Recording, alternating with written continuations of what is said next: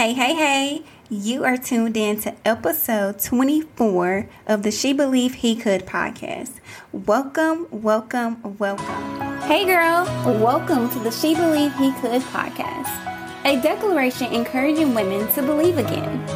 Hebrews 11:1 says, faith is the confidence that what we hope for will actually happen. It gives us assurance about things we cannot see. So join me, your host, as I open up about my faith to believe in marriage, motherhood, sisterhood, and so much more. Let's start the show. I believe the last episode is off the charts in listens, and I just want to shout out every single person that went to listen to that episode. I salute you. Thank you for being on this journey.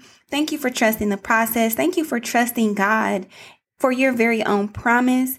No matter how you found this podcast, no matter why you're here or why you tuned in, just know that God sees all and He loves you oh so much. So with that being said, I want to just say one thing. If y'all listen to this podcast every week, every other week, when you got time, when you can remember, whatever, please remember to leave a review. Please remember to rate the show. We are trying to definitely get our podcast out to more people. We want to definitely like and share, screenshot on your Instagram, tag She Believe He Could. Let me know where y'all are from, where you're listening from, what you enjoy about the show. Give me some feedback. You know what I'm saying? Like, this is, although I'm talking to the microphone and I can only be talking to me, I definitely want to know what's going on the other side of this mic. Please remember to rate and review the show. Shout us out on Instagram. If there's something that really set with you and you was like, girl, let me know what it was. I want to know. I really do. I'm recording this on Thursday. It is 7:55 p.m. Central Texas time.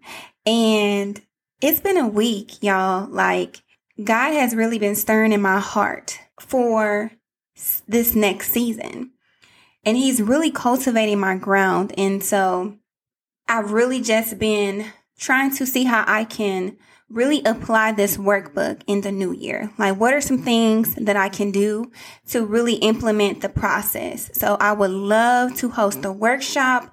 I would love to record some YouTube videos with me just going through the workbook so we can have like that one-on-one interaction where you need to pause me and come back, therefore you don't feel like I just gave you a workbook to just do it on your own time and then, I'm going to be praying for you. No, like, I literally want us to be a community of women who are locking arms and walking this thing out together. In the midst of that, I just want to say thank you to all the girls who have got their workbook, honey. They made sure they signed up. They got their workbooks. Last little announcement.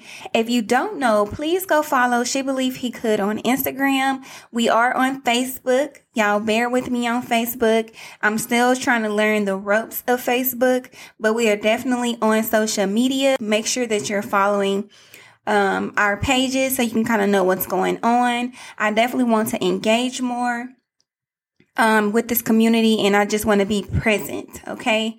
Present. But this episode is interesting. And I probably say interesting a lot because God is interesting.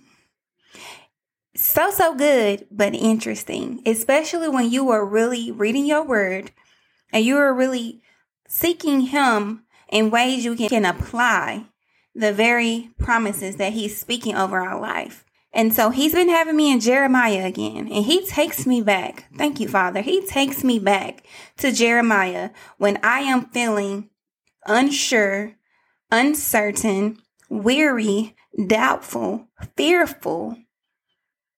Okay? Is anybody following me? He takes me back to Jeremiah. Jeremiah wrote a letter to the people in Babylon who was being held captive. Now, think about this in your present life. If you received a letter from a prophet that says, I know you are going through a very hard time, but be faithful. God is with you. He is going to bring you out of this, but it won't be for another 70 years. Now, that's Bible. But what if he said, I know it's hard right now. I know ends are tight, but I'm going to bring you out of this. So be faithful, live your life, continue to pray, but you're going to be in that spot for another year. What would you do with that?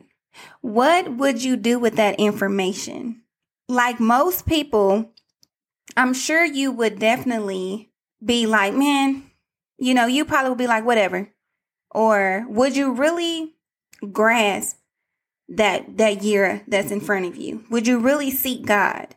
Because everybody loves to quote Jeremiah 29:11. It says, for I know the plans I have for you, says the Lord. They are plans for good and not for disaster, to give you a future and a hope. I love that. That is a scripture that I just clung to in my uncertainty, in my doubt, in my fear, when things didn't look like I wanted them to or I needed them to, but I just wanted to hold on to my faith.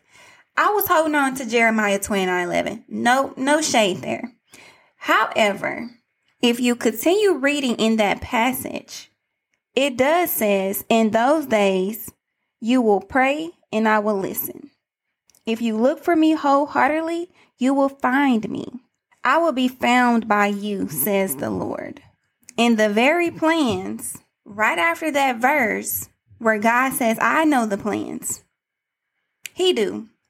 They are plans to basically prosper you for the good, plans to bring you hope, not to destroy you, not to kill you, not to bring you down. Good stuff. This is God saying. He's saying good stuff.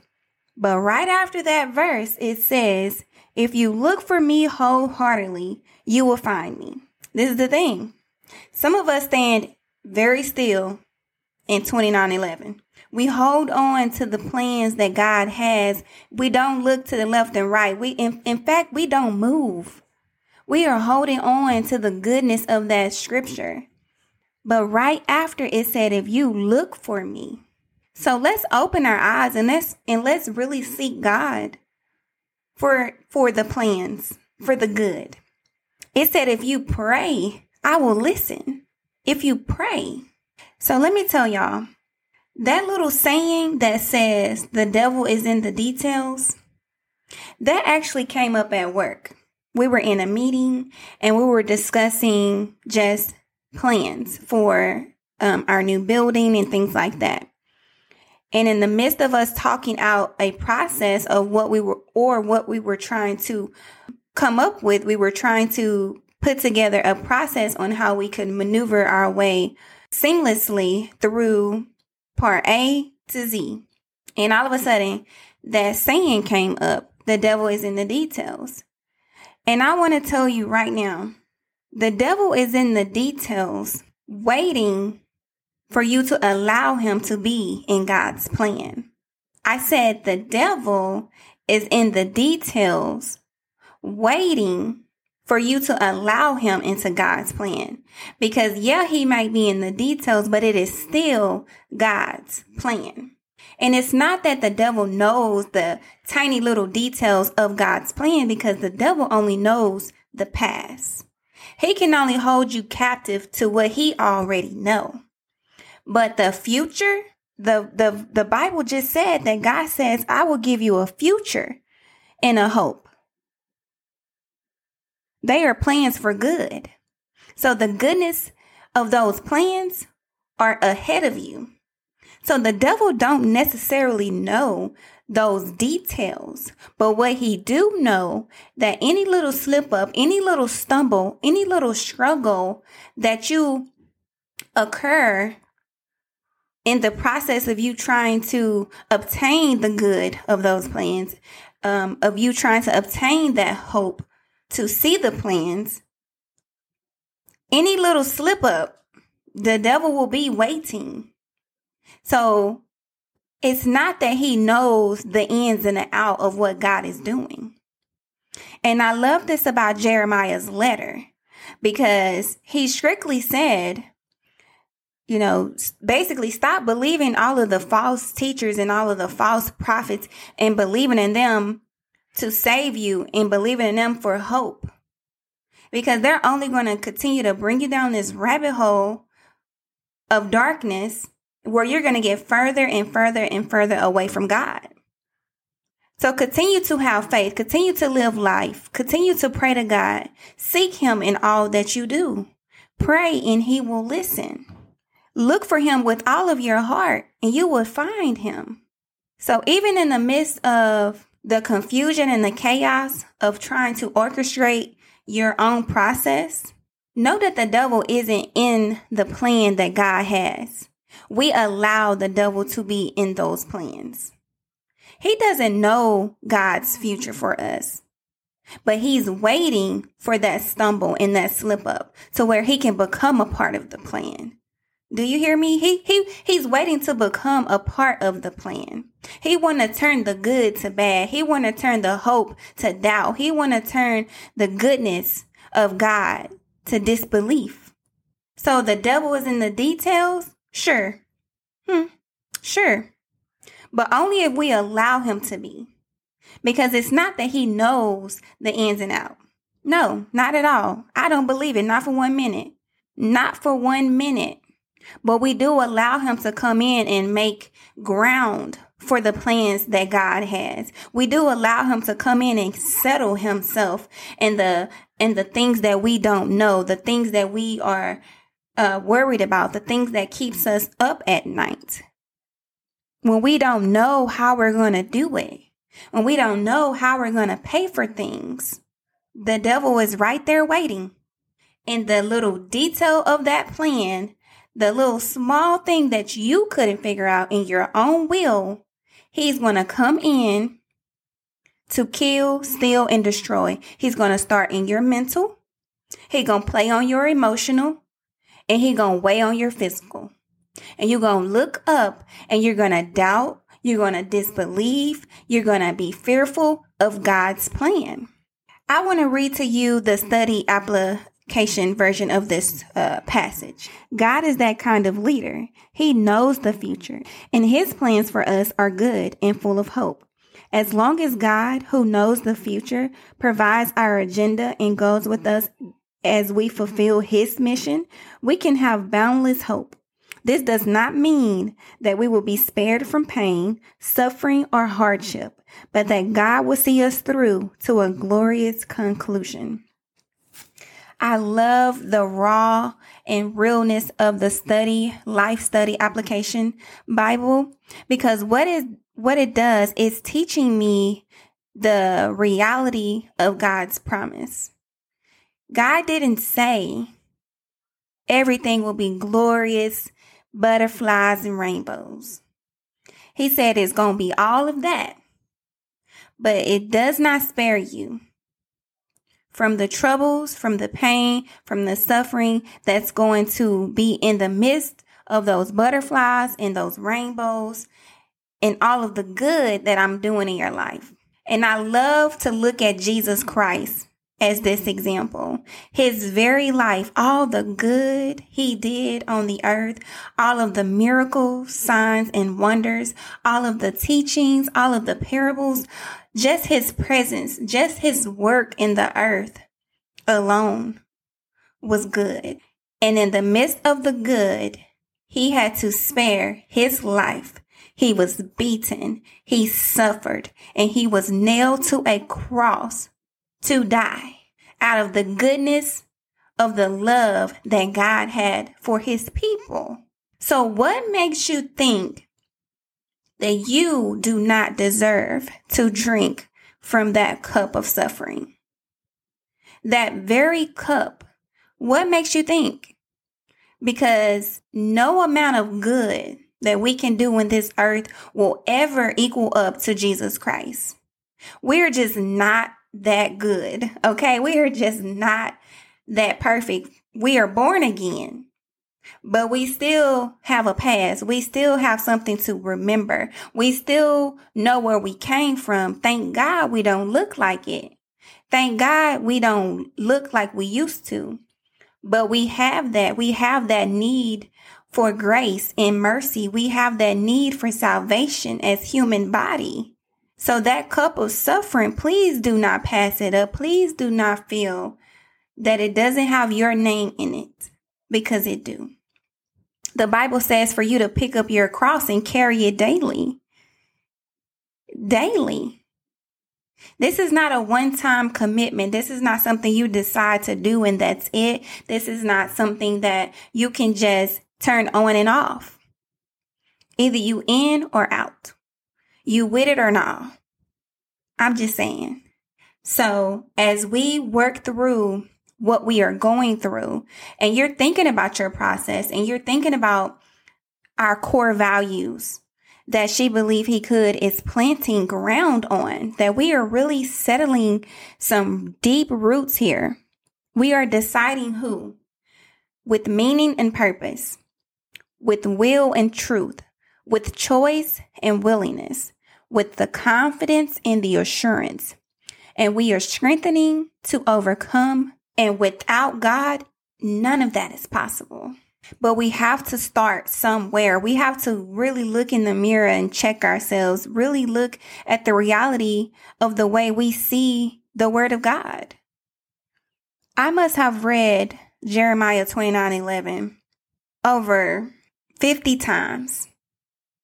And each time I get fresh revelation. I get a new plate of bread. I get new life in that passage. Because what God is showing, that in the midst of the plans, yes, you're going to start the podcast. Yes, you're going to start the business. Yes, that is my plans for you. And it is good. And it's going to provide you a future. And you're going to have hope. But in the midst of the good, there will be bad. And the devil will be waiting for those stumbles, for those struggles, for those slip-ups. He's going to plant those seeds of doubt, fear, uncertainty, disbelief. And so the devil is in the details, but it's still God's plan. So even if we slip up, because we're not perfect, even when we stumble, thank you, Lord, it is still God's plan. So I just want to encourage you this week, girl, to really seek God above all else. Really do pray. Know that He's listening. Really do seek Him with your whole heart. Know that you're not alone. Believe and stand in His promises for you. I really do feel that in my spirit. God loves you no matter the circumstance, no matter the obstacle, no matter the offense, the tragedy, the abuse, the neglect, the abandonment. God loves you beyond life. Oh, so much that He wants to prepare another life for you after this one. That we just don't die, sis. Like we just don't die, but to live again. So I really pray that this blessed you. I pray that it really does stir your spirit. Jump in Jeremiah 29:11, girl. Read it again and again and again. Remember, we started at verse 11, but we read through verse 14. We really took it down. We really went deeper with that scripture. We really did. Sometimes we're too surface with what God is trying to tell us. Sometimes we have to read 2 scriptures above and 2 scriptures beneath to really cultivate our ground for Him. So until next time, girlfriend, holla!